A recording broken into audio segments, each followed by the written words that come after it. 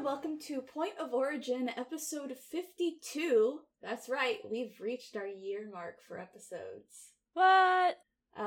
The podcast where Teal'c's read the Bible, but apparently only the New Testament. I mean, honestly, it's, if I had to pick...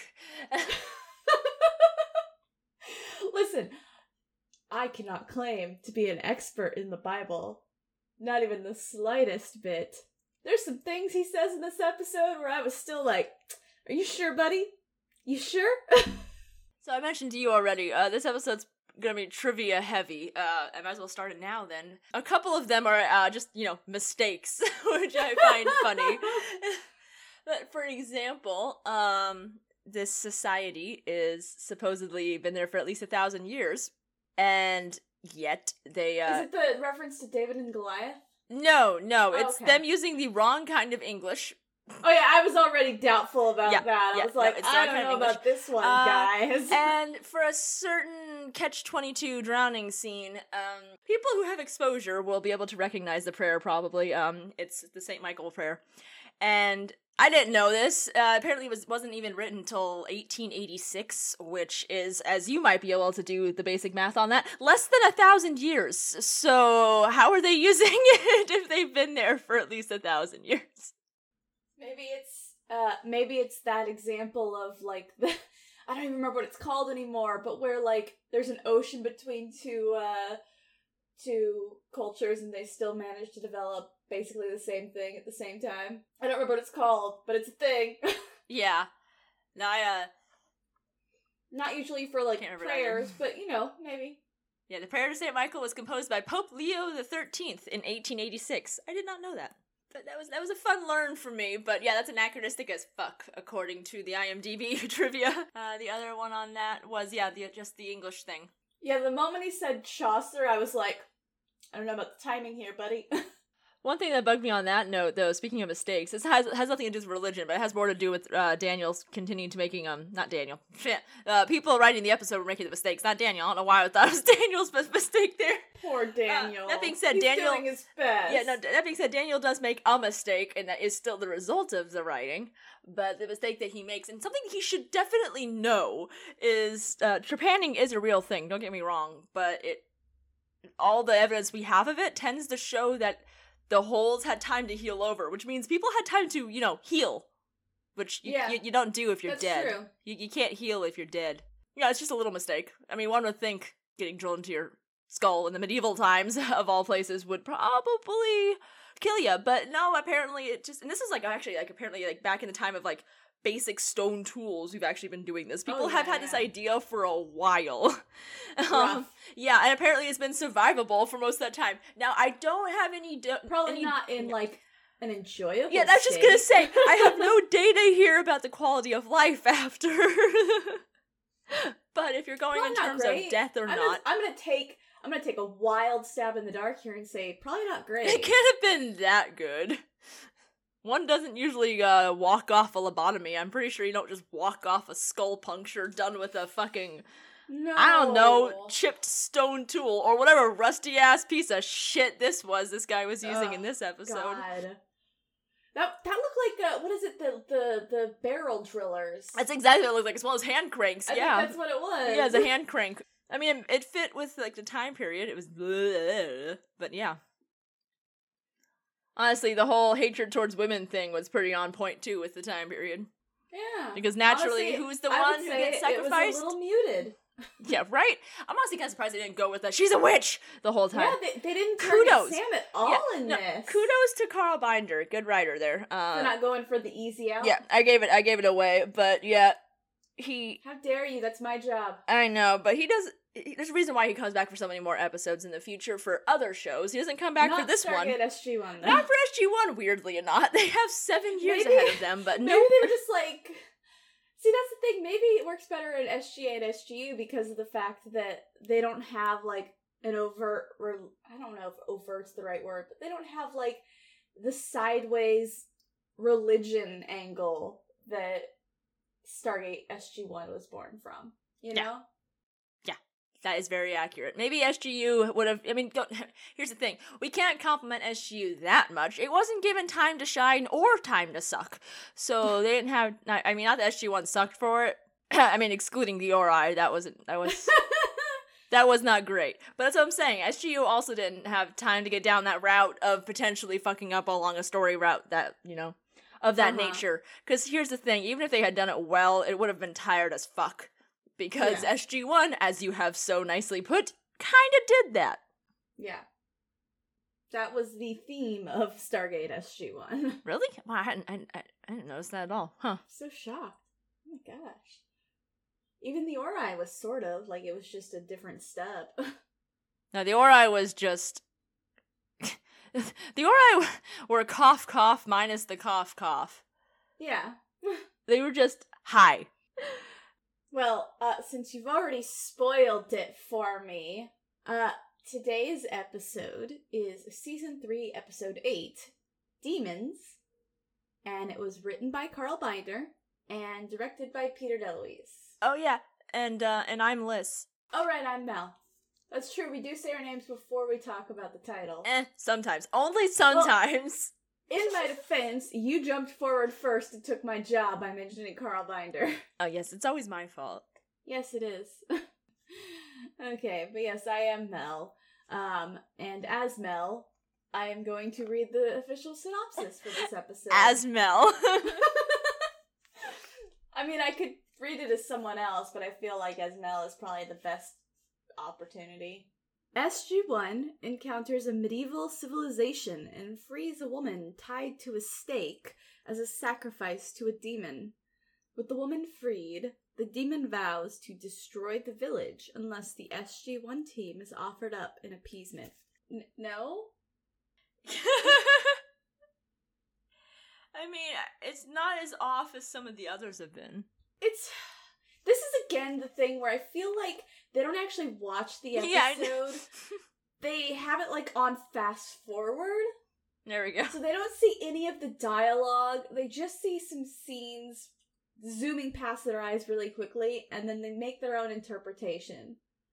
Because I think if you watch this episode without dialogue, that's what you would think happened. Okay. But if you actually watch this episode, no.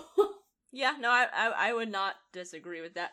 They just don't care. No, they don't. I don't know if it's because their goal is to make shit up and it just sounds like they don't know what they're doing instead, or if it's something else. But yeah, I got nothing. I don't know, man. I certainly don't have answers. Yeah. For once, I don't have answers.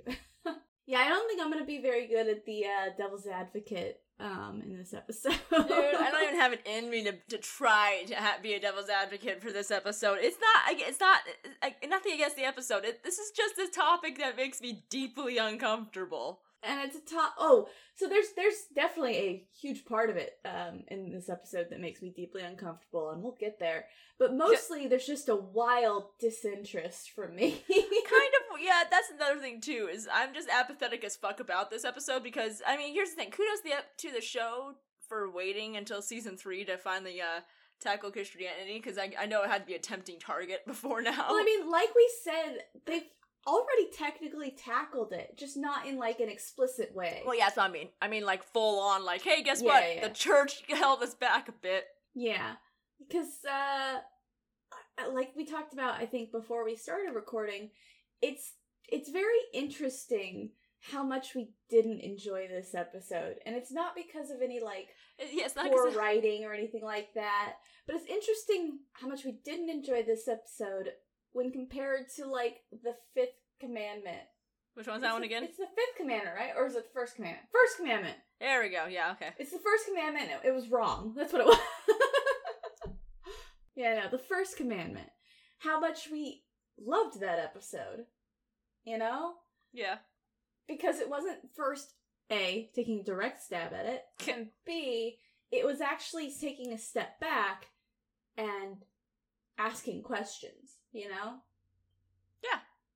Whereas this one just kind of does what all the other Stargate SG-1, here's a new culture with a new belief, but this time it's Christianity, and neither of us enjoyed that. So, we open up with Jack complaining about trees. I feel like I'm gonna switch off with Richard Dean Anderson a little bit on accident here, just because last episode I was like, oh look, another forest planet. And then this episode he's like, hey look, another forest planet. I never get tired of the joke. Yeah. No, it's great, especially in season 3, because he's just like, oh, yay, more trees. Goddamn, I did again, Mal, I wrote a note without any context. Beautiful. What's the note? Was that Sam's reaction to Jack's line, or Amanda's reaction to Richard's? I don't know. I don't remember what he says something. He says something that's funny in the first opening dialogue. It was probably about the trees. He says, "Oh no, I know what it is, but I don't." Oh, okay, yes, I know what it is. Okay. I don't. I'm Daniel in this scene though, because so basically, so they come out the gate. They see trees. Jack complains about it. They find a well-traveled path right next to the gate, and they're like, "Oh, they must still use the gate." How is it well-traveled if no one else is allowed to go there? Wait! It's well-traveled by the Unas. Yeah, but wait. No. Doesn't well-traveled indicate it would have to be, like, high traffic? Like, or at least, like, frequent traffic?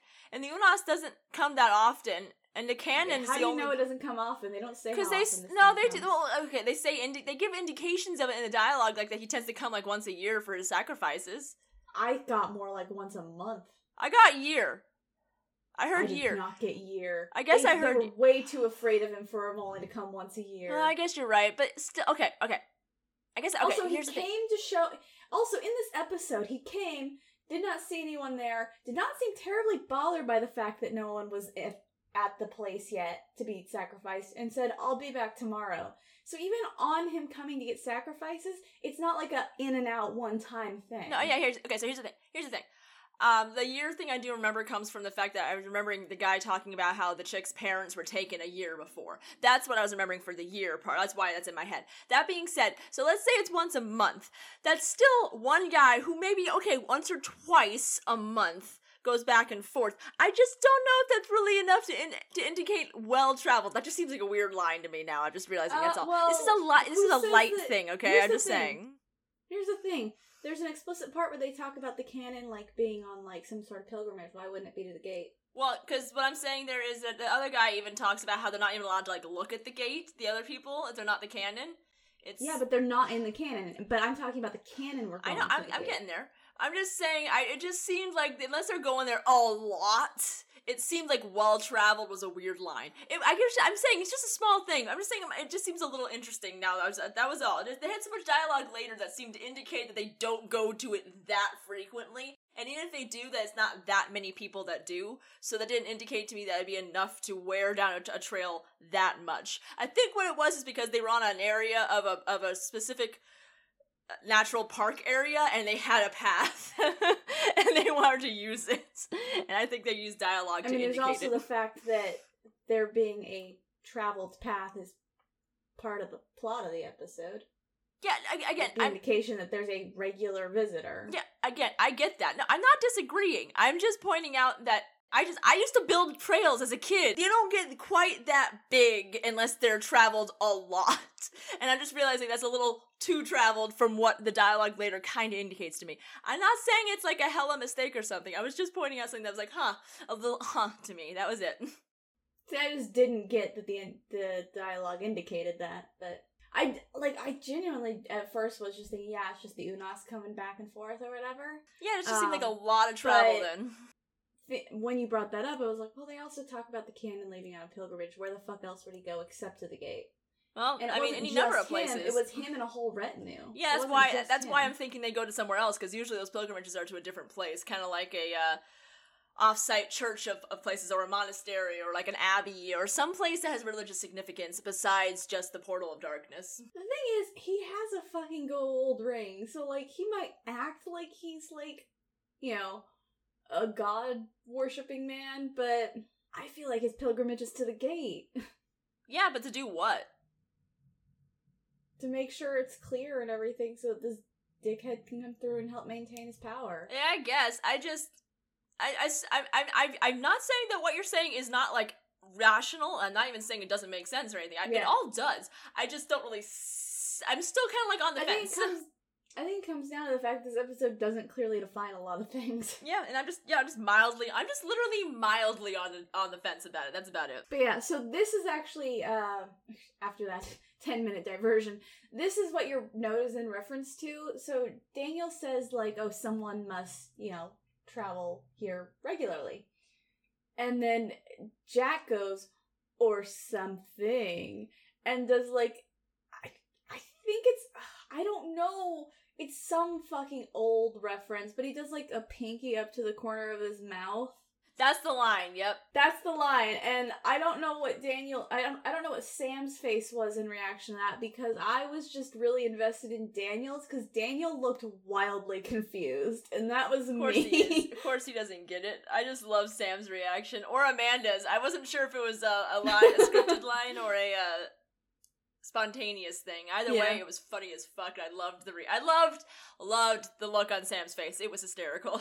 Her reaction was judging great. by other Jack dialogue in this episode, I'd believe it was written. I'm here for it. It's great. Either way, I'm happy. Yeah, I was just very Daniel in that moment, because I was also like, yeah, same Daniel. I don't know what it's a reference to either. And I know it's something, like, I think it's like spy-related or something, but I don't know. Dr. No. Oh, is it? Okay. I am very proud of the fact that I don't watch James Bond already. Austin Powers? I'm aware of it. Well, the bad guy's a parody of that. He does the pinky thing. Okay. That's it. See, that's the thing, because, like, I'm actually more aware of the bad guy from Austin Powers doing the pinky thing than it from James Bond. But I was like, I don't think Jack's making an Austin Powers reference. That seems weird. I didn't know the pinky thing was originally a Dr. No thing. Okay, that makes a little bit more sense. I'm pretty sure Dr. Evil's based on Dr. No. I say this having almost no knowledge of James Bond and no. Dr. Evil's definitely based off Dr. No. I just don't know if the pinky thing necessarily here is based on Dr. No as well. Well, I would hope so, because otherwise it means that Jack's making an Austin Powers reference, and I don't know how to feel about that. Or something else does the pinky thing too, and then I just don't know it. This is not the reference for us to comment on, clearly. Yep. But yeah, so they follow the path, and they find, like, an old medievally looking place with a castle church sort of setup. Medievally looking place. It's a fair assessment. No, I'm not I just like how you can accurately describe something as medievally. Medievally. And Teal'c, of all people, points out that they're probably Christian. That's a great tongue-in-cheek moment. It is, yeah. And Daniel decides that if it's Christian, they must have been taken from the Antarctica gate instead of the Egyptian gate. It seems like a stretch. It's more reasonable than Christians being taken from Egypt. Let me rephrase this. The only stretch here that always bugs me, and I mean always here for one section instead of me just accidentally saying always, this has bugged me since they brought up the gate the first time when I was a kid. Yeah. Where I always struggle with the math. I'm not saying it's not there, I'm just saying I struggle with the math, because they buried the gate in Egypt at a certain time. And I'm pretty sure that time was way before 1,000 years ago. Right? Like 10,000 years Yeah, ago. okay. So even if my math is like a little off, even if my margin for error is pretty dang big, I struggle with how the fuck there was an operational gate still on the planet in the North Pole for that long with only minimal effect. No, the math doesn't work. Yeah, and I just, this continuity shit, it doesn't bug me, it doesn't make me, like, angry or upset or, like, God, what the fuck, it just makes me hella, it just makes me, I don't even get confused, because I just break. That's how off the math is for me, and I feel like I always feel like I'm missing a big chunk of dialogue or something, but years ago and in the years since, I've never really been able to connect those dots here or online. Here in my own head or online. So yeah, it's episodes like this that make me go, wait, what? And I'm like counting on my fingers, desperately attempting to make this work. I'm like a dude whose chick just found out that she hasn't had her period yet. You know, the problem here is the fact that their original source of mythology for this show was ancient Egypt. Yeah. which is one of the oldest civilizations. Right. And when they try to bring Christianity into the storyline, the math is just not gonna work. Just straight up, it's not gonna work. You're not wrong. So, that's, they just kind of shoot themselves in the, like, they can do, like, the Christianity thing when they're doing it in, like, the First Amendment, where it's, you know, someone from Stargate, Command who's, you know, pulling this shit. Or in, Gamekeeper, when it's all allegory, and it's not actually meant to directly be, like, this person is pretending to be this thing, it just happens to also portray that for the viewers at home who are familiar with, like, these concepts, you know? Right. But when you decide to explicitly have God and Satan as characters in a world, Right. then it becomes an issue because of the fact that we've been working with ancient Egypt, and honestly, they nodded once in ancient Mesopotamia. They should really look more at ancient Mesopotamia than they ever do, but, like, and I think that's the biggest problem, is that, like, you know, you started with something much older. You can't, like, suddenly go to Christianity. It doesn't work like that. Yeah, it just doesn't. Cool idea. It just stands out too much. No, you're not wrong. That's something I can absolutely agree with you there. But this is the part where my joke comes from, because Teal'c's read the Bible, and he talks about how he can't think of any gold system lords that are that would be able to pretend to be, like, kind and benevolent enough to pose as the Christianity god. It's like, have you met the Christianity god? And that's where I was like, so Teal'c has only read the New Testament. Like, I don't know about you, man, but But then there's a good moment where I am Jack instead. I was Daniel earlier when Jack was making a James Bond reference, but now I am Jack, where he's like, oh, you read the Bible? And Teal'c's like, yes, you have. And he's like, I've been listening to it on tape. Don't tell me how it ends. For the listeners, Liz is just looking down and slowly shaking her head. Jack, that's just my reaction to Jack a lot. So, they walk into town, and people run away in fear. I don't know why they didn't think this was going to be a thing as soon as they saw a medieval town and realized Christianity. That should have been an immediate suspicion, but whatever. Jack finds a sign written in Middle English, and I was already doubtful, and then you told me that they're like, yeah, that's not right. And I'm like, cool, I was right. I don't pretend to know a lot about, like, the older languages, like, timing-wise or whatever. I love linguistics, and especially, like, the old stuff, but I haven't, like, researched it. But even then, when they said that, I was like, I'm not sure about the timeline here, guys. Wrong. The timeline's wrong. There we go. But yeah, so they, Daniel translates it and says that it's basically a take on a Catholic prayer. They find an unconscious woman handcuffed to a pole in the center of town. Dude, it took me the majority of this episode to finally place this chick. I finally gave in and just looked it up. And then as soon as I saw her name, I went, God damn it, yeah, of course. She's in pretty much everything sci-fi. I mean, amongst other things, Alphas. She was good in that. She's, like, seriously, name a sci-fi show. She's probably been in it. What's your name? Laura Minnell. Or Minnell. Minnell. I always said Minnell. She's awesome. I like her. But she always picks shows that don't last. Aw, well, Stargate lasts, but she's only a bit. Let me rephrase. Shows that she's a better, higher rank tier, whatever, casting. Those ones. So yeah, they find her handcuffed to the center of town, and of course they just walk up and untie her. There was no fucking hesitation. Gotta love these meddlers. Yeah, they're gonna get shot one of these days. Oh yeah. And a man comes out asking them to spare her, and he thinks they're demons that came from the circle to take her as a sacrifice. And he says that he, capital he, comes through the gate to take sacrifices and takes many shapes. Teal'c just shoots her chains with the staff, and she runs inside. Jack convinces the man they don't want any sacrifice, and that she's not possessed, just sick, and that they can help. So they go inside. They convince this man Simon to let them inside his house. And Jack, I love that, like, Sam's the one checking on her, but Jack's the one going, it's chickenpox, she's fine. Yeah.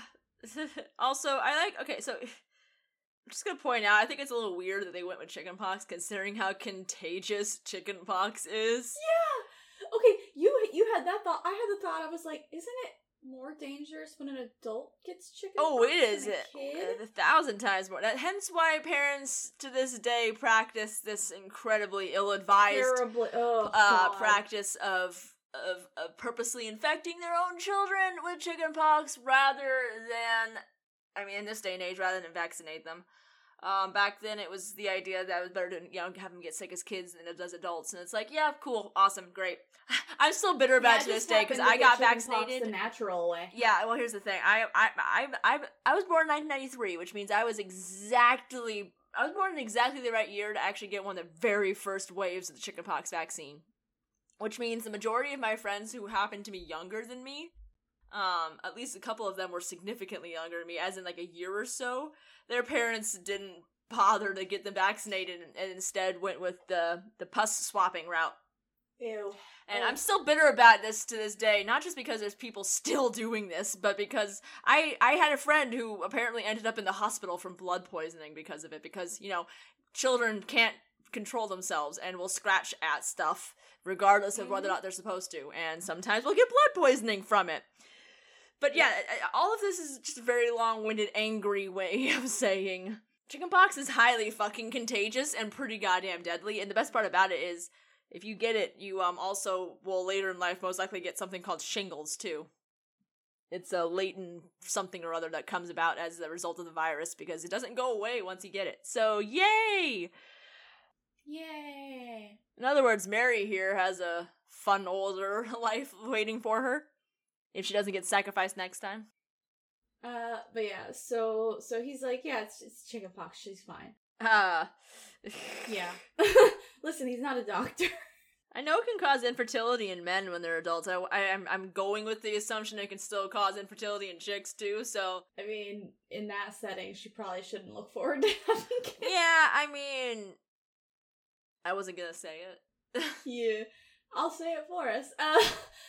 But Jack's old school enough that I buy that he'd be one of those people who's like, it's just chickenpox, they'll scratch for a few days and be fine, People who say that are the ones who didn't have any problems. It's great. Yeah, but I buy that Jack would. I think it's believable that out of all of them, Jack's the one shrugging off. Yeah, no, here's the thing. People still shrug it off today. People shrug off the measles. I mean, people are dumb.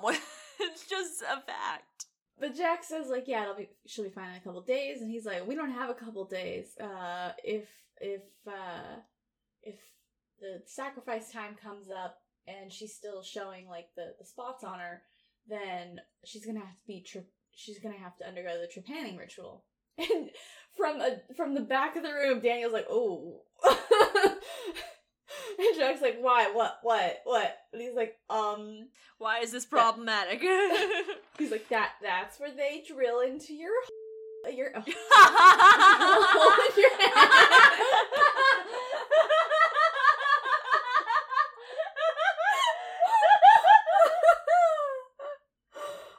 I think I killed you.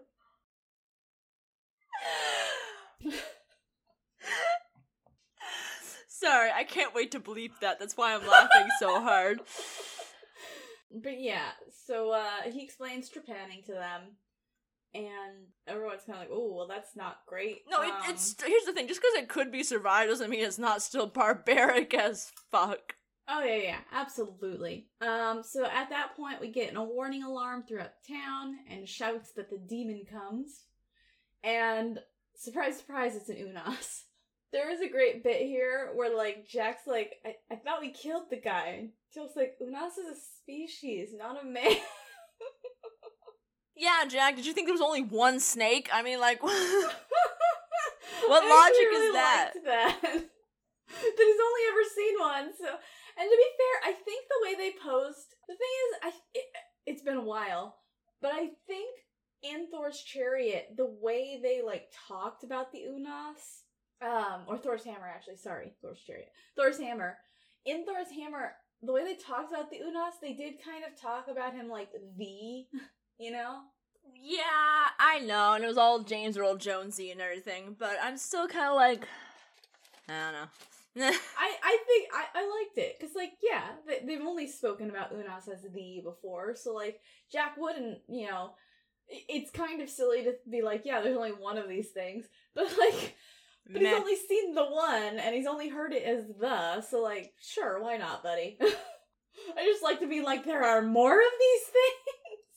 I'm just reminded of this time where I came across one of my cats when I was a kid, and he was hiding in a fern from me. And he was hiding really well, you know, because his head was firmly buried under the fronds of the fern.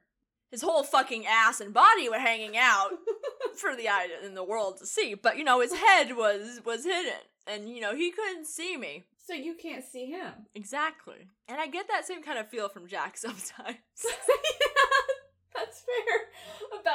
About things happening in the world. I see one Unas, there be one Unas. Yes. So, the Unas stalks around town and says that Satan, and he looks like Sokar, wants 5 sacrifices. 5 seems like a lot, especially if they're doing this every month. Again, not disagreeing, but if they're doing this every month, then that's a lot the people. Yeah, maybe not every month. I don't know. If they're doing this regularly, seems like it would make sense. Yeah, to me instead of yearly. No, the only reason why I'm bringing it up is because if this is medieval, you know, times, and I mean this as in like there's not that many people, right? Level of technology, especially, you get a cold, you die. So okay, so it's obviously it's unspoken because again, there's definitely a weakness in this episode where they don't like do a clear job of explaining mechanics of some things in this episode. Mm-hmm. But the fact that she was tied up to that pole before SG-1 came in, maybe that was technically the day of sacrifice and they only needed 1. Right, and then because there wasn't anyone there, they get 5 as a result. He upped that would make sense. Yeah, no, I did get that feel as well until because I kept waiting for the dialogue to like say that, and then they don't didn't. say it. Yeah, that's so the then problem. I dropped that feel, but I did get it at first too. So I see where you're going with that. Yeah. Yeah, I think it is that. I think, like I said, I think the weakness of this episode is the fact that he doesn't do a good job of explaining. The so it's got some structural defects, but that's about it. Yeah. So Daniel points out for the audience at home, in case they couldn't have figured out by now, that the gold here isn't playing God, he's playing Satan. That should have been your first guess.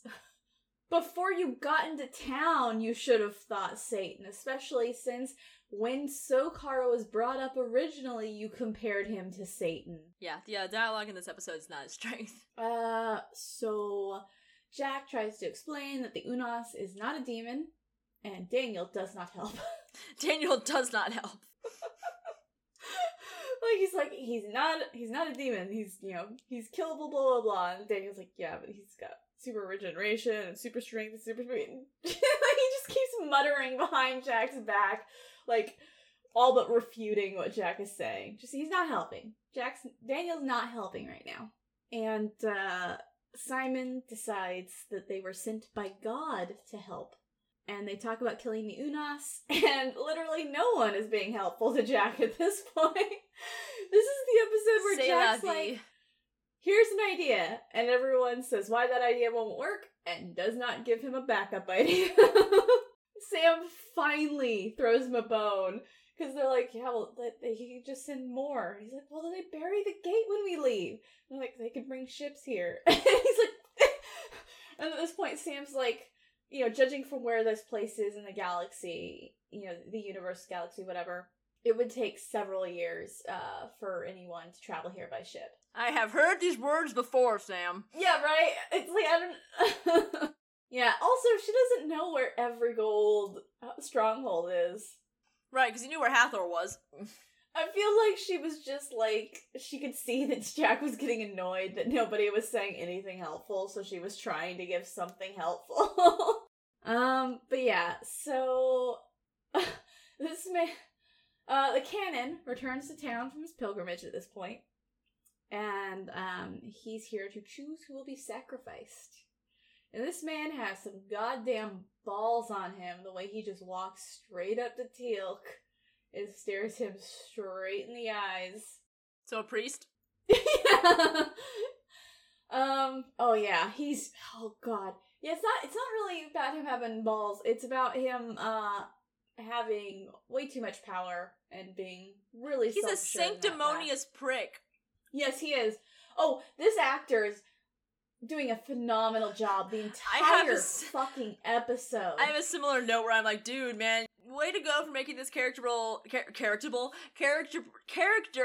completely detestable, but you can leave now because you're doing too good of a job. I need you to... Yeah, there's even a part later on when, like, Simon's confronting him near the end where he's, like, eating as he's talking to him, and it's just got that extra level of slime ball to it. And it felt kind of Denethor, and I like it. Yeah, this man is just... Oh, God. I hope he has a good career. I know a lot of times people who do, like, bit parts on sci-fi do not, but this man deserves it. Right? This man did a phenomenal job. Even later on when there's a big about turn, he's doing some good subtle acting at the end. And we'll get there. But, it's definitely one of those characters where it's like, God, I fucking hate you, but I have to respect the actor for making me hate this man as much as I do. Yeah, no, you're wrong. You're not wrong. No. But... this is where I have in my notes where I'm like, I love that Stargate doesn't give a damn about the Prime Directive. Because Jack just stands in the town and tells everyone everything about them. He's like, look, it's not a demon, it's not Satan. They're just ugly creatures who can, you know... He's just like explaining the goal and he's shouting it. He doesn't care. Prime Directive? Who's that? I don't know her. But yeah, so I just love that he's just like, I don't care about any of that. And it's interesting because I feel like at this point Daniel's also given up on that stance. You know, here's the thing. I mean, I'm always the first one to bring up Prime Directive, but the fact is it's always a gray area, and I'm not comfortable either just standing back and letting someone get tortured or something. You know, like there's this famous, I say famous very tentatively, but there's a story I heard about that supposedly was famous of a photographer in like Vietnam or something who there was a whole group of them and there was a baby like on the ground covered in filth, like starving to death, and it was apparently crying and dying, and everybody with all their professional integrity was just taking pictures. Ugh. Except for this one guy who was lambasted, apparently, according to the story I heard again. This is all very hearsay, but according to that, he put down the camera and picked up the fucking baby to try to save it, and apparently instead of being, you know, lauded for it, it was kind of the opposite, because he broke all the professional ethics of photography, and I'm sitting here going like, okay, I think you mean the professional standards of sociopathy, and I mean, that isn't a killer instinct, I don't know what is, jeez. Yeah, that sucks. So yeah, like, I would not be able to do well in those kinds of professions, and I wouldn't do well as an executor of the Prime Directive in all instances. You know, it's one thing when you're, you know, protecting the rights of people, but it's a lot easier to say stuff than it is to stand there and have to bear witness to somebody torturing a young woman right in front of you. Yeah, I just, like, in the past, Daniel's been the one to, like, stand more on the idea of Prime Directive, although he's doing it because of, like, the anthropology side of things. Mm-hmm. But this time, nope, he's all for it. Yeah, no, he was fine with rape in Broca Divide, but he draws the line at skull drilling. Yeah. Yeah. Listen, that wasn't a great look for him in Broca Divide, but it was season 1. They were figuring things out. That shouldn't be something you have to figure out. I don't disagree with you. No, I'm mad at the writers. I'm just like glaring at them. That's why I'm saying they were figuring things out. And unfortunately that was, listen, season 1 also had the episode that we shall not name. That should just be obvious to people in general. You don't need to write this into a character ever, that they're chill with rape. Sorry. Yeah. No, you're not wrong. Call it anthropology all you want. That's still disgusting. So, he lays out all the facts, and here's where I'm like, my next note says, why Jack thinks the man in charge would even want them to be rid the town of fear is wildly naive. I think this guy, one of the kudos I'm gonna give to the writing here is I think this guy is actually well done in that he's not just like a scathing indictment of priests and power gone mad. Like, I'm thinking more like the era of Martin Luther, the indulgences period. I'm thinking more like the corruption period. Not that that's not still a thing. I'm just thinking about it when it was at its peak, and it was also still pre-social media. But, printing press was the first social media. And this is around that time. But where I'm going with that is, originally, I'm sure there were plenty of people who, ended up in places of, positions of power that went into this for the right reason. For example, I'm sure there were plenty of people who became priests in these time periods because church was good for community gathering. It wasn't just about, banishing demons. There was actually a lot more to it than that. And one of the really important things about it was that it brought everyone together once a week in a place and time when that wasn't something that was, maybe you saw people at market, maybe. That was it. You had farms and livelihoods and your home and your 2 children that lived through childhood and that kind of stuff. You had shit to do. And this was the one day a week that you got a bit of a break, and you as a community were led by this one person. It was a whole thing. I don't have to explain this to you. I don't know why I'm going into so much detail. Sorry. I do that sometimes, my bad. Anyway, the point I'm coming to here is that maybe this guy went into this to actually protect his people. Like it wasn't the job that he necessarily wanted because of, like, what it would give him necessarily. It was, somebody has to do this to protect all of us. And then, of course, naturally, it just went immediately downhill from there, as it tends to, because absolute power being what it is. You give a guy a stun gun in the form of a pretty ring and put him at the, head of the fucking village, which in this place is a big highfalutin deal. Yeah.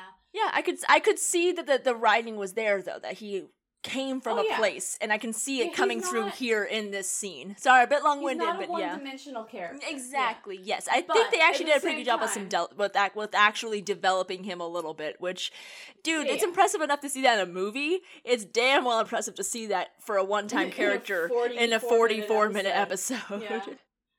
Oh, yeah, and I definitely think, at least half of that can also be attributed to the actor. Hell the yeah. subtleties and everything. But yeah, it's wildly naive of Jack to look at this man who stood in front of Teal'c and stared him down and think, he'll be cool losing some power. Oh, I know, because people have always responded well to that. Because despots love to lose standing. Because people who enjoy the high life love to give it up. And it's not like, it's not like his power is born from fear or anything.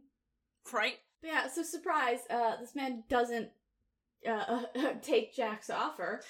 Next thing you'll be telling me is that women need to learn how to read.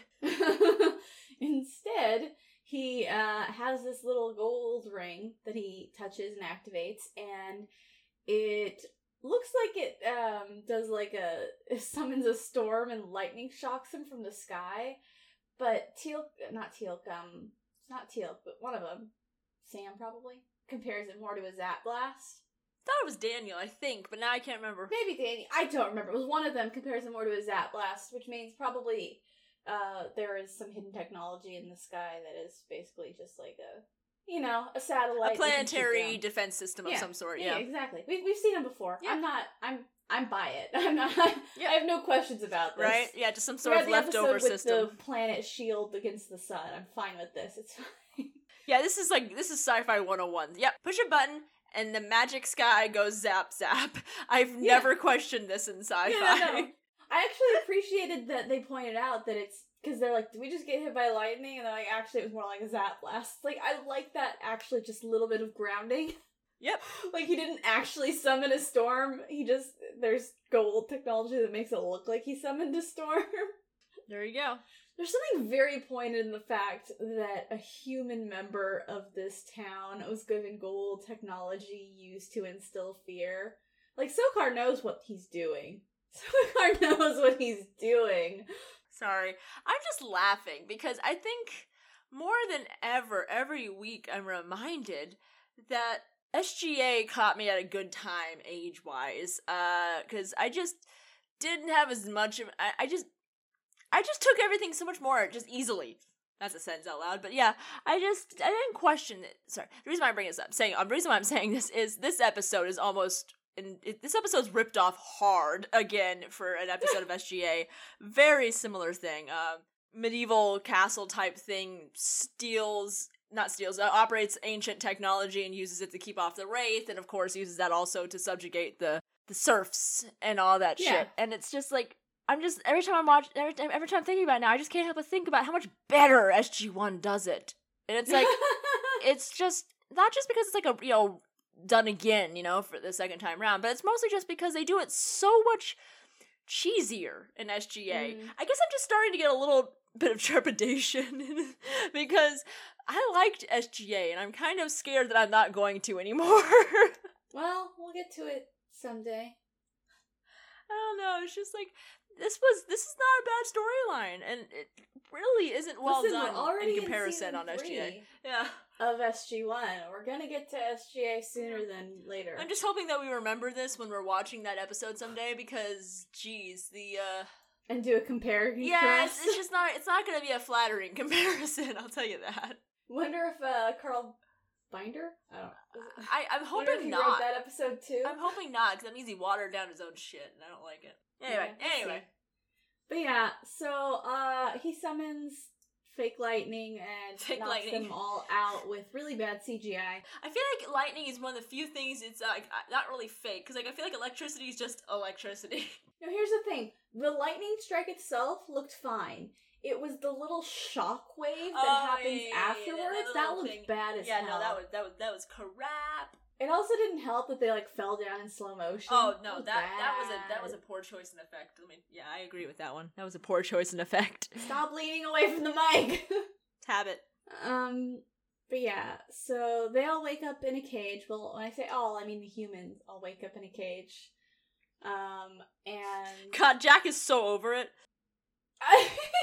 Actually, okay, Peter DeLuise has a great opening shot where it's sideways, where it's because it's you're seeing from Sam's eyes as she's waking up, and so she's on her side, and she wakes up, and on her side sees Jack with a little piece of straw in his mouth, just so fed up.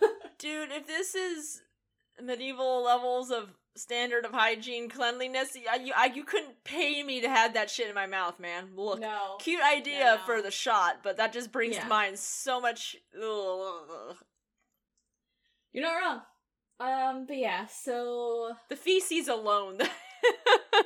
Yeah, that was my first thought.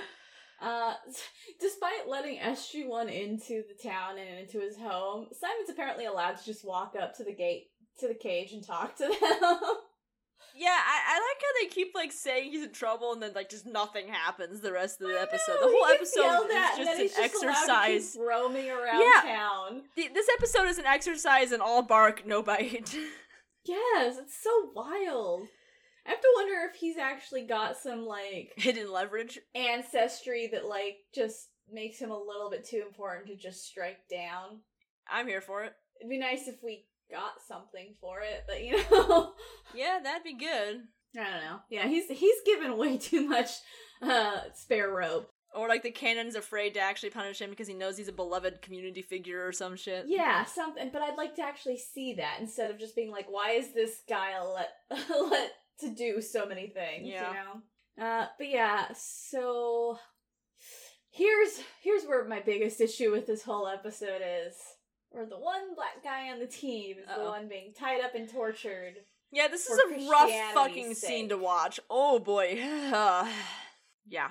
I was not here for any of this. Yeah, I'm not. Yep. Nope. I'm not. Yep. I'm not. Nope.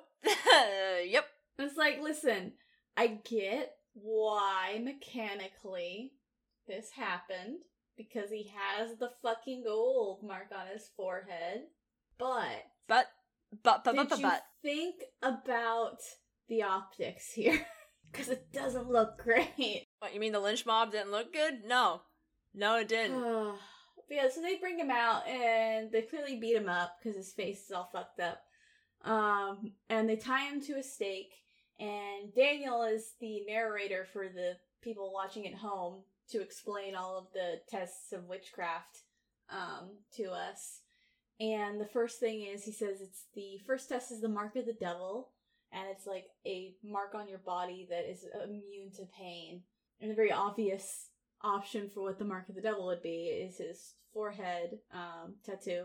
And sure is handy that they noticed the big gold thing. Yeah, well, I mean, they made a point of that before. That's why he was the one grabbed. No, I meant that it just is very convenient for these tests that the big thing, the devil's mark, happens to be made out of very obviously metal. Oh, yeah, definitely, yeah, because shock, it doesn't seem to hurt him at all. Weird. The piece of metal embedded in his skin doesn't seem to hurt.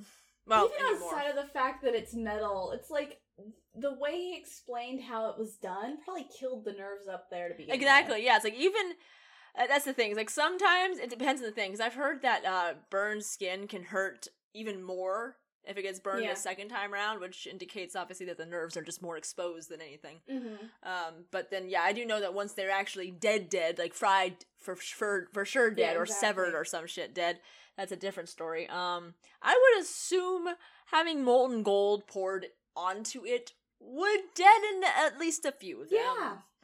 So one would think that even... Here's the thing, it was also just a piece of burning, like, wood, it looked like. Just a firebrand at best. Yeah, it did look like wood, so it wasn't even that hot. Yeah, exactly. It can't have really gone that hot, as in terms of metal. They probably made it not be that hot on purpose. Because here's a little spoiler for anybody listening at home who didn't know this already. The tests for witchcraft were rigged from the beginning. What? No. Yeah, the things that mostly targeted women. Yeah. Woo! Yeah, so I believe that they just didn't bother to stick that out to begin with. The three biggest fan favorites of the church, of the Catholic Church specifically, and a few other churches actually, I should mention, are women, gypsies, and gays. Yep, sounds about right. Sexism, racism, bigotry. Sounds about right. The good old classics. Hey, hasn't changed any today, has it?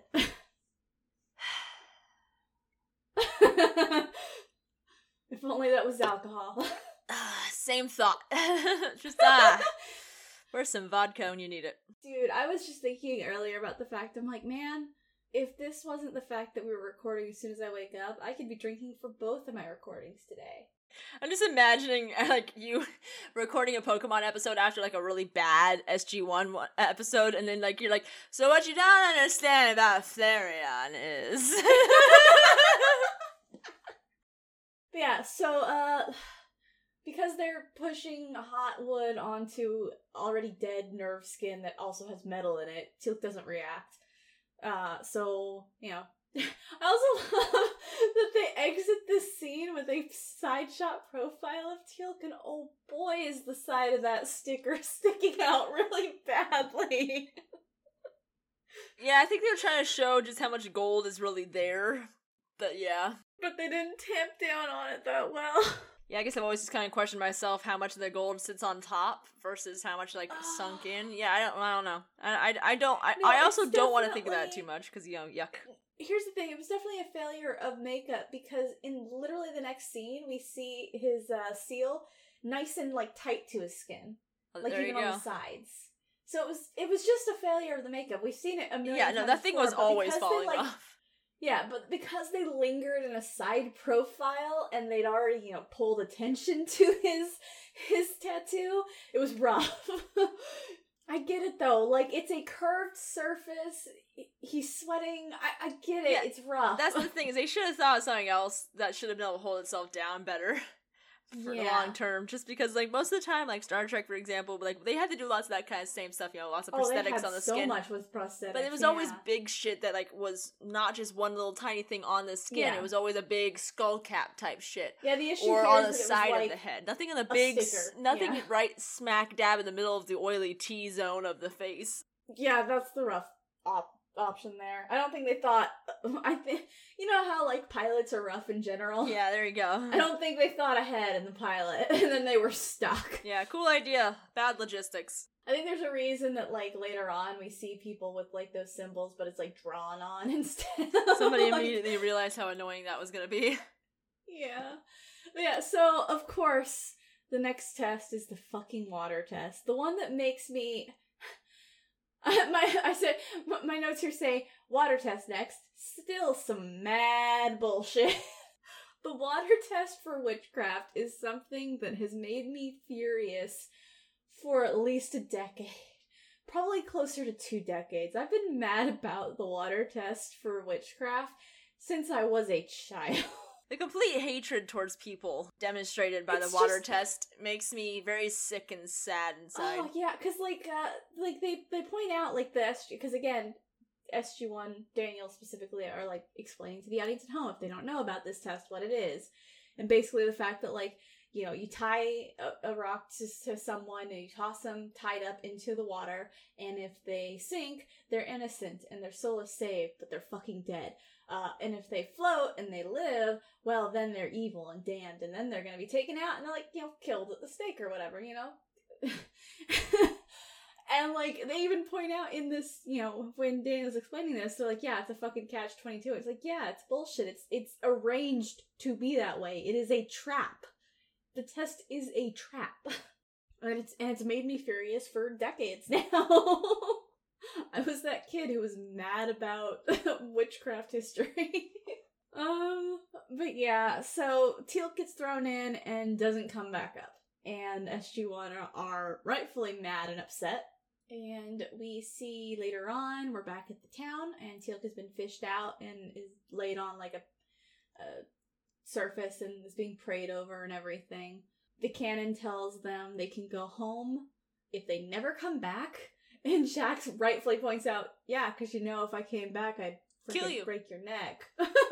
It's a good choice there, because otherwise you'd be dead. Yeah. I also, I think this part here also kind of correlates with our idea that maybe Simon is, like, beloved in the town in some way. Because we find out in a little bit that Simon's the one who asks them to be sent home safely. Right.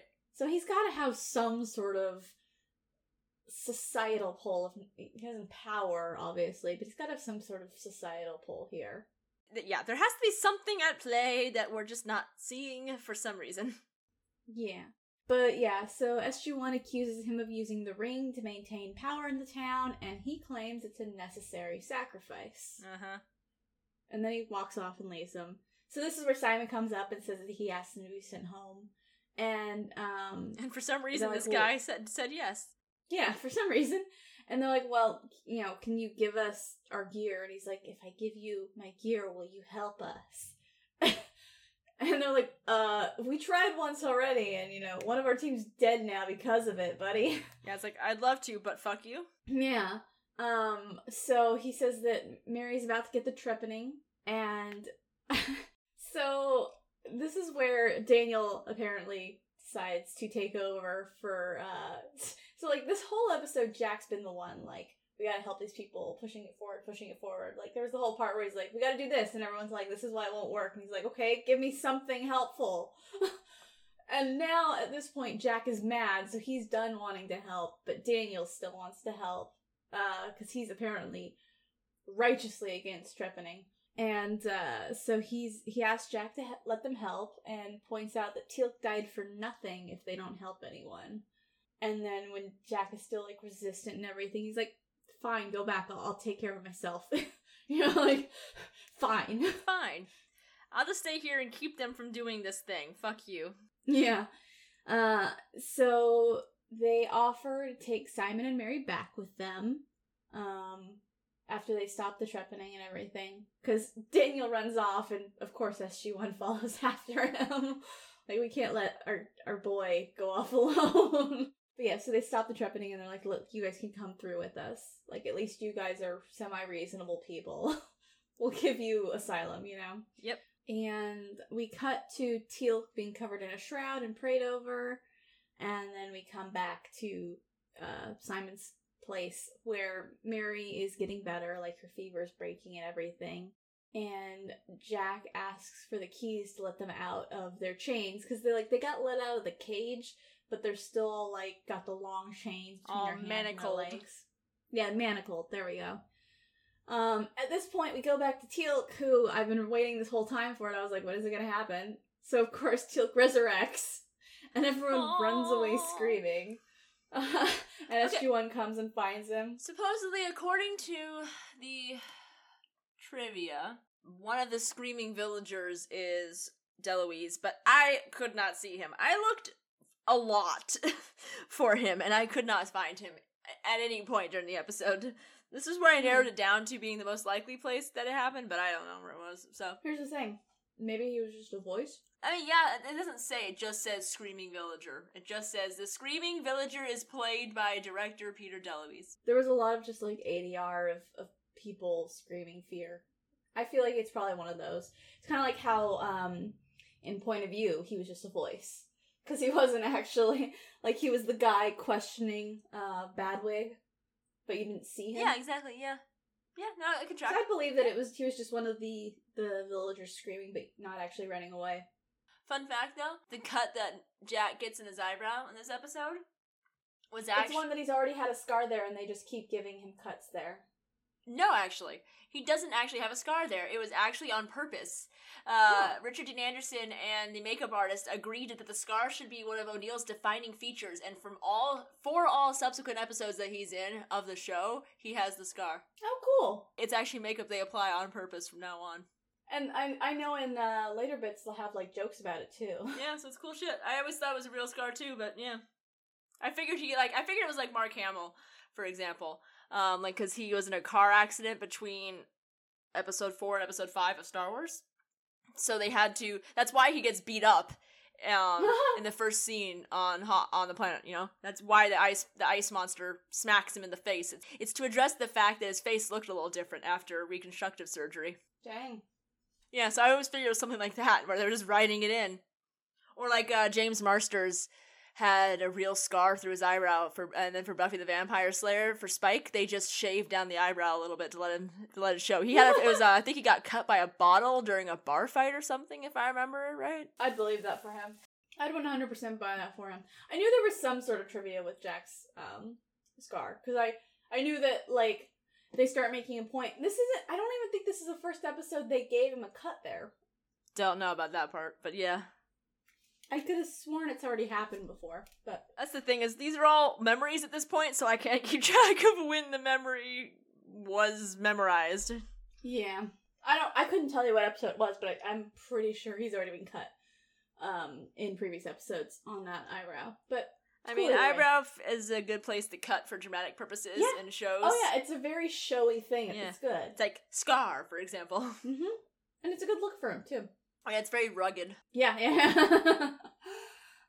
But yeah, so I do like this part where as Teal'c walks up to them, Daniel, like, crouches down and goes, "Let's go, Junior!" and, like, yells it at Teal'c's abdomen.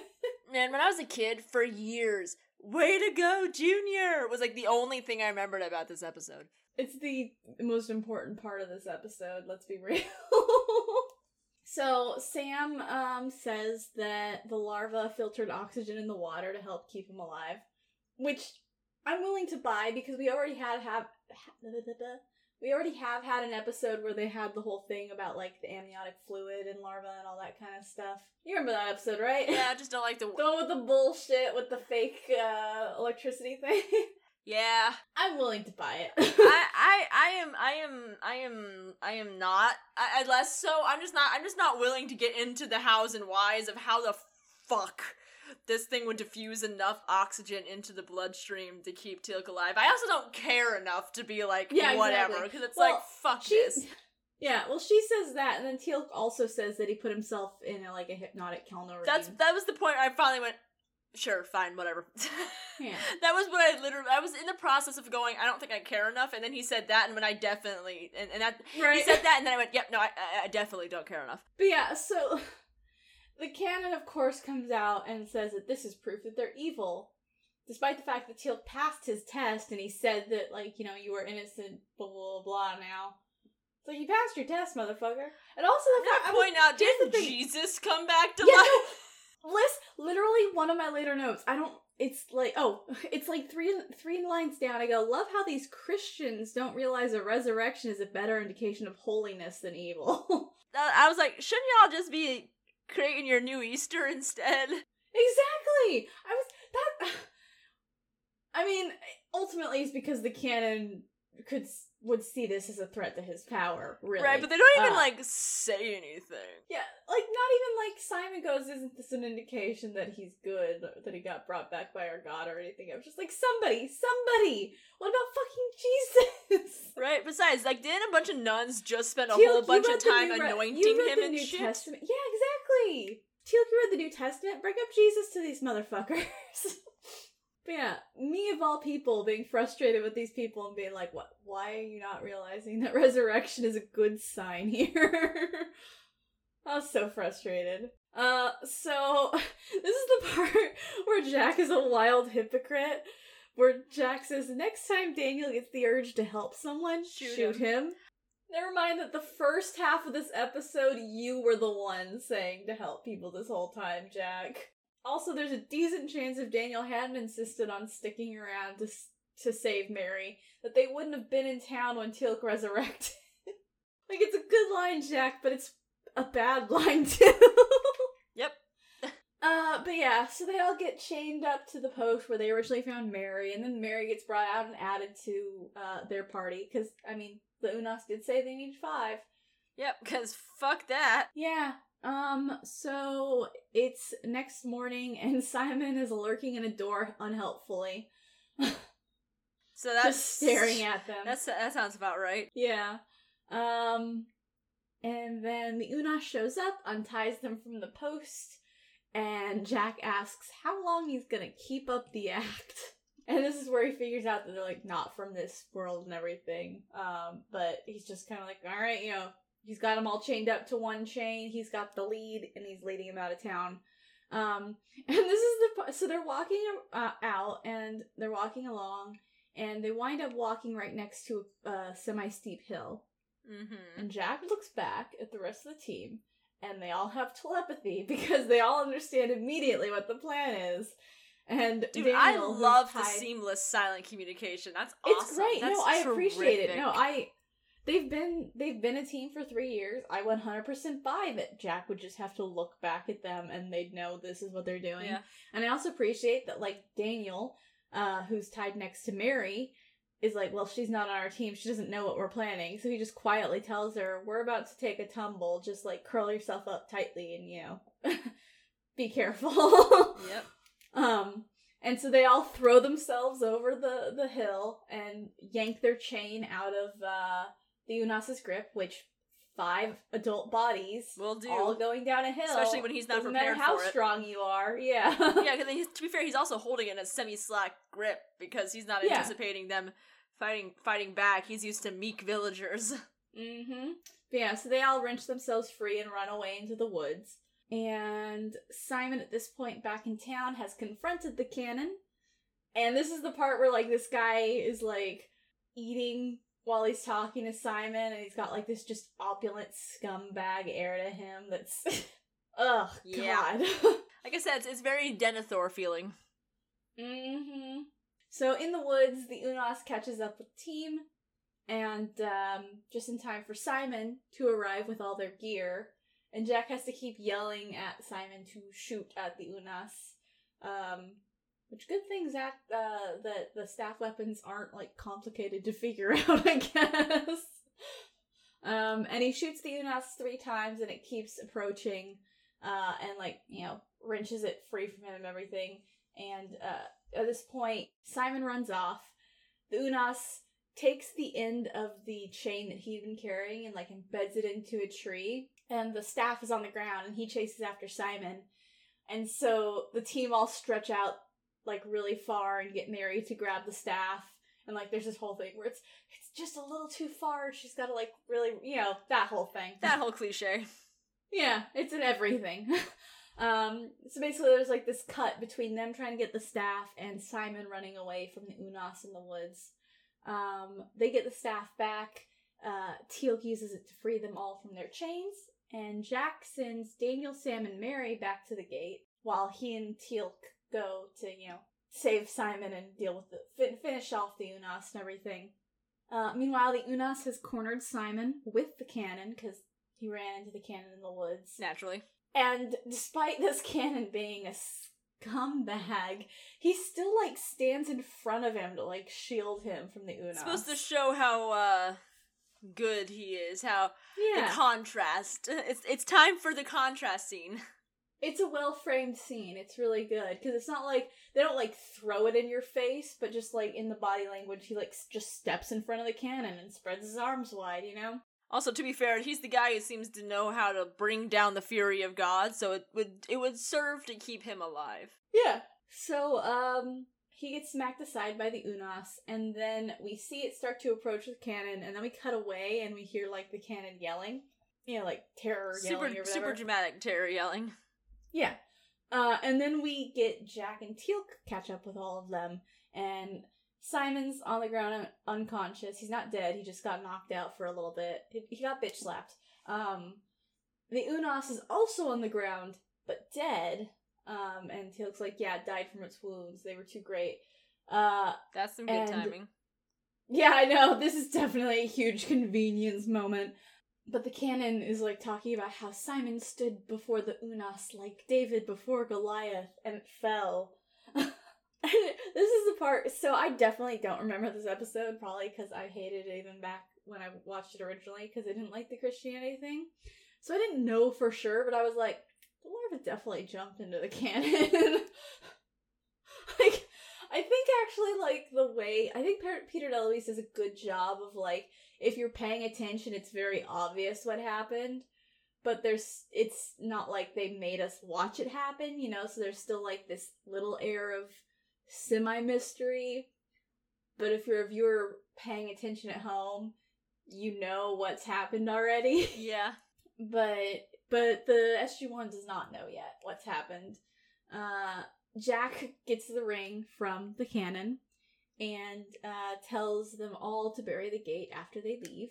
Mary and Simon reunite at the gate, and thankfully, like, Jack tells Sam to start dialing, and she puts in the first one, and then pauses, and I was like, thank fucking God, Sam. I was like, please, Sam. And she does her Jolinar thing, and senses that the larva is in the cannon. And when they confront him about that, he tries for, like, a second to pretend like he's not possessed, but then he's like, the jig's up, and, like, his eyes glow, and he starts to approach them, but hey, here's a little surprise. Human hosts are not as sturdy as Unas hosts. That is a true And Jack statement. shoots him a couple of times with a handgun and he goes down. I feel like they definitely should have, like, as unsavory as it would have been to see, they definitely should have, like, done a headshot afterwards. But yeah, I'm okay with them not. I understand what you're saying, but I'm okay with them not. yeah, like, I get why showing that would be kind of rough, but it's like, it jumped from the Unas to the cannon earlier. It could, like, the human body went down, but there's nothing saying that the gold larva's harmed yet. You should probably do something about that, but it's fine. It's dead, it's gone, we're done. Yeah, so that's the one thing where I'm like, you really should have done a headshot, but I understand why they didn't. I get it. So Simon prays over the dying cannon. SG-1 dials home. And my last note is they kind of oversimplify the idea of the town just going along with Simon on burying the gate. Right? Because everything with the cannon and the Unas happened out of town. So they're just gonna have to take Simon's word for it. When for this whole episode he's been against the cannon and been yelled at by the cannon publicly in town. So the only way this plan works is if we're right and Simon does have a really good standing in the town that the canon couldn't quite stamp out. Yeah, I would have really appreciated one extra scene. Not even a throwaway line, but not a throwaway line. I would have appreciated an extra scene. Yeah. That just provided a bit more backstory, substance, something there. Mm-hmm.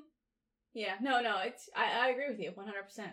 That's the weakest part of this episode mechanically, honestly. Yeah, it's got some structural errors. Yeah, absolutely. Gaps. But he's gonna have 25-ish more episodes to go. Oh, I was gonna say he's gonna have a whole series to get better at these structural issues before he comes back. Because he's not in SG1 again, but he will be back for SGA and SGU as well. Yep. Yeah, so... And you said that you liked his episodes. I'm pretty dang sure I do. The fact that he's written that many episodes, and his name was extremely familiar. When I saw it come up on the screen, I was like, oh shit, yeah, I know you. And that just, I don't know, I feel like I would have started connecting the dots at a certain point if he sucked. But I have missed these things before, so we will find out. Yeah, I guess we will. But that is the end of this episode. I'm not surprised it only took us an hour and a half, honestly, man. Closer to an hour, because we didn't get started until like 10 minutes in. I took a break in the middle to tell you about Pokemon. Yeah. It's probably closer to an hour. Dude, this episode wasn't terrible, but yeah, I just don't have a lot to say on it. Listen, ultimately, neither of us are excited about the subject. That's an understatement. For kind of the same reason, but it's funny because we come at it from totally different sides, but kind of meet in the middle with the same thoughts. But also, it's just not a complex episode. It's very straightforward. But yeah, that is it. So here's another one where we get to talk about technicalities here. On the death tally. Teal'c died. Alright, yeah. That's fair. I was leaning towards that as well. But I'm never going to assume. I'm always going to ask. You can call that deep state of Kelnorim all you want. I call that death. I call that temporary death. Like Jesus apparently proved, death is but a temporary state. Reality is a construct. So was Jesus a Jaffa Kelnorim? So are you a Jack or are you a Daniel? I am a Daniel in this episode. I too would not be leaving. I would in fact be doing something about somebody drilling a hole in somebody's skull into their brain, most likely on accident. Yeah, there's almost no chance they completely miss the brain. Surgeons do this today better. Yeah. Smarter, accurately, to relieve pressure. To relieve pressure, yeah, right? intracranial pressure is a thing, and you gotta relieve it somehow, otherwise the brain, because if the brain swells, it has nowhere to go. Yeah. You know, and you don't want, spilling out of the hole, but you gotta let the pressure dissipate sometimes. So you gotta sometimes they take off. If I am at all correct here, sometimes these little tiny holes are drilled in to relieve, like, tiny amounts of, like, pressure buildup, like, or blood or some shit sometimes, I think. I don't know. Because I got no blood can't be on the brain, so if it gets on there, you want it off. And then I know of the other practice where you actually take off, like, an entire segment of the skull, like, where they actually have to, like, freeze it. Yeah, they don't just, like, put it off to the side. They have to actually go freeze it, because otherwise it'll die in the process, because it has to be off for so long. And that's so that they don't make a hole that, like, the brain tries to swell out of, and then the brain will, like, fragment itself, basically, because the brain's really fucking squishy. When you see brains that people are holding, that's because it's been dipped in this fixer shit for so long that it can solidify enough to be held. It's usually made out of the stuff that looks like it's solid, but turns to goo in your hands. So if it, gets pushed out a hole, it's not going back in the same shape. So they take off a whole section of skull instead, so it has somewhere to breathe, so to speak. Yeah. And then very lightly bandage it. Yeah. I cannot emphasize that heavily enough. Just like that thing where you're, like, gentle petting, like, a broken bone where it's sticking out of someone's shin, and you're just like, okay, I'm just gonna leave that there. It's that kind of thing where I'm just gonna put this gauze very carefully on your exposed brain. But yeah, so this is the thing people do today. So it is a real thing, and it does actually have a benefit. And I'm sure people back then were doing it repeatedly for a reason, as in occasionally it probably quote-unquote helped. I'm sure every now and then someone was actually suffering from something that could be relieved by pressure. The math could or could not back me up on that. I could see it going either way. Right twice. Yeah, right. I could see it going that way. I could also see it being wildly not the case, and it really just being a case of if you drill enough brains, enough people will become, controllable enough or whatever, or amiable enough. There we go, amiable enough that you don't, that you keep doing it. I don't know. So while I do understand it's real life practice, and would even agree with it in today's standards, with the modern standards, yeah, I too would be against what looks like a rusty piece of shit of a hand crank being used to drill into some poor girl's head. I feel like that's just not something I'd be down with. I feel like I can say this about myself accurately. Yeah. So yeah, I'm a Daniel for once. I'm gonna have to go with Daniel as well. Cool. Partly because I of the very beginning of this episode where I was like, "Moo, Daniel, I too do not understand what Jack's reference is about." Like the face he makes when Jack makes the James Bond reference, I'm like, "Yeah, I don't know, Daniel. I can't help you there, buddy." And also, yeah, the no tripping, and also just like the way he's like playing like historian, explaining all of these. Yeah, that'd be me too. That'd be me too. Don't get me wrong, I wanted to be Jack in a couple scenes. Like, I wanted to be his level of just, like, disgruntled wet cat, I think is one way you put it once. Yeah, that's fair. Wet cat grumpy, and, like, when he gets locked up, because I love that reaction every time. But that straw thing was just so nasty. Yeah, that's another word. It's like, no thank you, Jack. Like, it looked clean, but when Sam woke up and it face down, I was like, ugh. Like, the bugs alone that must be in that. These, like, the tiny mites and shit. Ugh. Yeah. Ugh. My skin is crawling just thinking about it. There's this book you should read. I think it's called The Scorpion King. And there's a scene where this kid is... I haven't. Yeah, this kid is kept in a pen of chicken litter for a while, like basically just glorified sawdust. And every time I think about that scene, I always freak out thinking about how scratchy and itchy and shitty that must be. And this makes me feel like that too, waking up on that bed of medieval level era straw. Blech. I also did appreciate Jack's irreverence to him not reading the Bible, but there was also an element of where he kind of seemed like he felt a little, not challenged, but like, I can't think of the right word, but where he was a little embarrassed that like Teal'c, of all people, had read the Bible and he hasn't. So I enjoyed that bit. The fact that Daniel approaches this whole thing more as a historian than a religious angle. Sounds like Daniel. To me. Yeah. I'm also here for the non-religious standpoint. Here's the thing. Yes. Benjamin fucking Franklin, a founding fucking father, stood for separation of church and state. So I am always here for people coming at something from a lack of religion standpoint, because even somebody with a background in religious study can appreciate it. You don't have to be anti-religion or atheist or whatever to appreciate the separation. No. So on that note, is this a good... Joaquin Phoenix. Let's do it that way. That's what we're supposed to do. What's the Joaquin Phoenix on this episode? I will say... I mean, I can't say it's meh, because it's not bad. I just don't like it. I feel like this is one of them where we have to say it is a decent episode. Yeah, it's not bad. It's just not something that we personally enjoy. So I think we have to go with good. Because I like, when you take a step back... Especially with the fact that they'd already set up the whole thing where Sokar is, like, equivalent to, like, Satan. And the fact that they bring back the Unas is also great, because they've also got, like, a real demon look to them. Mm-hmm. Like, there's good...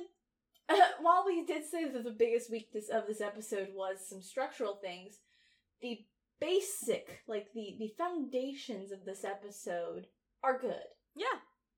It's in a subject we don't care for. No. But we can take a step back and like it still. Look past that. Yeah, I'm down. So yeah, I think we're gonna go with it's a thumbs up for this episode. Yeah. It's just not one we're gonna revisit again on our own standing.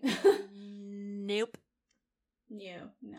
But that is it for this week. We're gonna finish this in 2 hours. I can't believe it. Wild. We just need more Christian episodes and we'll do them quicker. You'd rather have another 6-hour episode than another Christian episode. I just don't know if I'd say that.